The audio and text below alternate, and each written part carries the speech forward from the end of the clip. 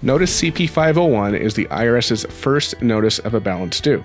Now, this is a little bit confusing since the CP501 is actually not the first notice that the IRS typically sends you about a freshly assessed tax debt. That distinction belongs to the CP14 notice, and the CP501 notice typically comes about 5 weeks after the CP14 notice if you haven't responded to the CP14 notice. And if you don't respond to the CP501 notice within about 5 weeks, the IRS will typically send you the CP503 notice. You can see a sample CP501 notice right here on screen. And in this video, I'm going to tell you why the IRS may have sent you a CP501 notice. Then I will go through this notice part by part so that you can understand the CP501 notice you received in the mail. And then later on in the video, I'll tell you exactly what to do if you have received a CP501 notice. So the most common situation in which the IRS will send you notice CP501 is when you filed your tax return for the year in question, but you did not pay in full the amount due indicated on the tax return, including penalties and interest, and the IRS sends you a CP14 notice that you did not respond to. However, there are other situations in which the IRS may send you a notice CP501. For example, if you filed your Form 1040 after the due date and paid the tax indicated on the return, you may think that you do not owe the IRS any money. However, because you filed your return and paid your taxes late, the IRS will likely have assessed both a failure to pay penalty and a failure to file penalty, thus creating a balance due. The IRS will likely also have charged interest to your account for the late payment. In this case, even though you paid to the IRS the liability indicated on your return, you may still have a balance due on your account for the year due to penalties and interest. Therefore, the IRS may have sent you a notice CP14 for the year, and now, about 5 weeks later, you're receiving the CP501. Finally, the IRS may have sent you a notice CP501 in error, such as if you paid the tax due on your return timely, but the IRS did not properly credit your payment to your account. All right, now let's walk through the CP501 part by part. So the first part of the CP501 notice is the billing summary. In this part of the notice, the IRS breaks down for you the total amount they believe you owe. This breakdown could include items such as your total tax liability as indicated on the tax return you filed or as corrected by the IRS. It could have payments and credits on your account for the tax year, which aren't on this particular sample notice. It could include penalties assessed by the IRS, such as the failure to file penalty, failure to pay penalty, or the failure to pay estimated tax penalty. And finally, the amount of interest the IRS has charged on your account for the year. Note that the penalties and interest amounts will increase the longer you delay taking care of the issue. The next part of the CP501 notice is the part where the IRS tells you what they want you to do, and naturally the IRS wants you to pay the amount indicated on the notice, and they want you to do it within 10 days. So you can see on the sample notice, the notice date was February 16th, and the deadline for when the IRS wants this individual to pay that debt is February 26th. That's 10 days. The IRS also mentions the possibilities of paying off your balance via an installment agreement.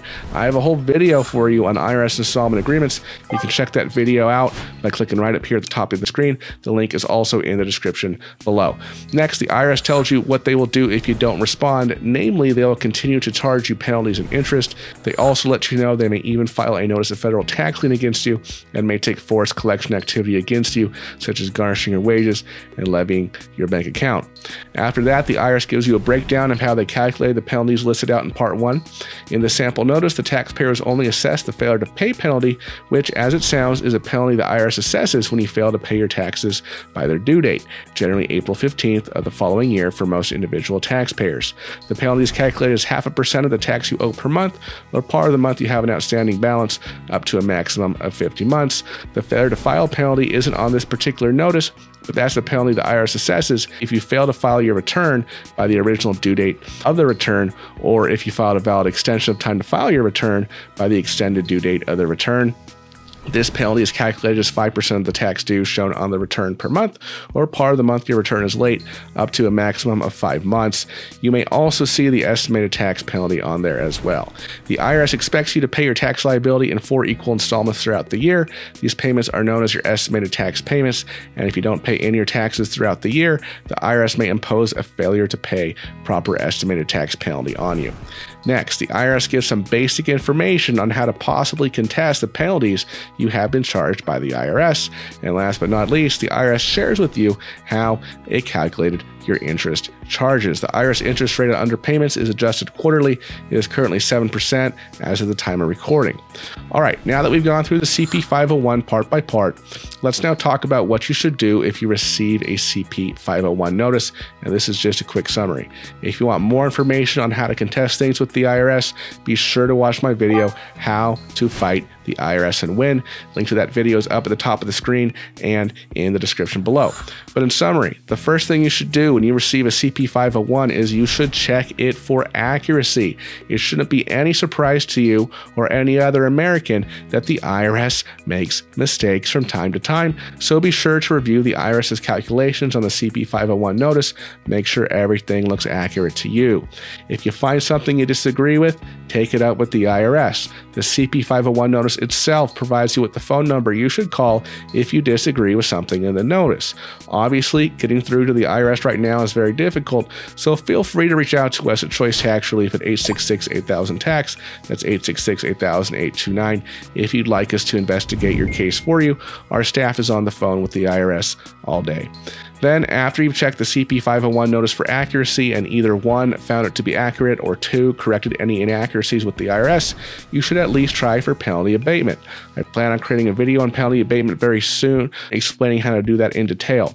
And then at this point, you and the IRS should be in agreement as to how much you owe, assuming there's still a balance remaining after you've taken these initial steps. So now you have to figure out how to deal with this balance. First, you probably want to determine if you qualify for an offer in compromise. This is an agreement with the IRS to settle your tax debt for less than you owe. I've created several videos on this channel about the offer in compromise program.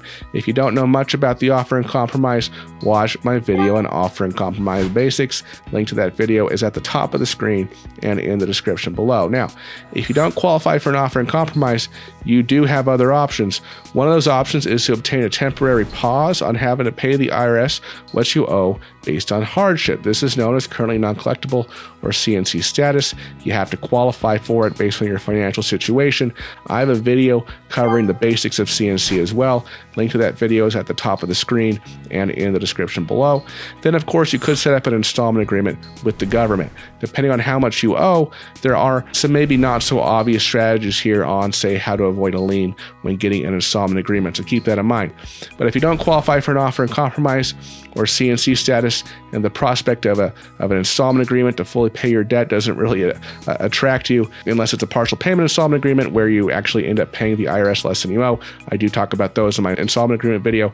But if none of those options will work for you, then really you will need to pay off your balance in full to avoid the future accrual of penalties and interest and possibly forced collection activity by the IRS. You can pay online at irs.gov/payments. You can also send in a check with the voucher found at the bottom of the first page of the CP501 itself.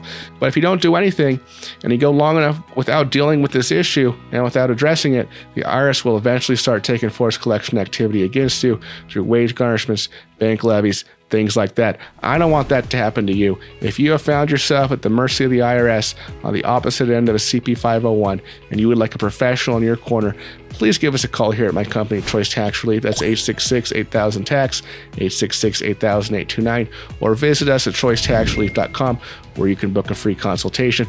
I also have some more tax relief videos for you to watch here on the left side of your screen if you'd like to learn more about this stuff, because this stuff is definitely not common knowledge. I also have a free report for you to download. You can click the button right below my face here. It's a report on 7 tax secrets the IRS doesn't want you to know. A lot of fun stuff for you to absorb here even at the end of this video. Thank you for watching, folks. I'll see you next time. Bye-bye.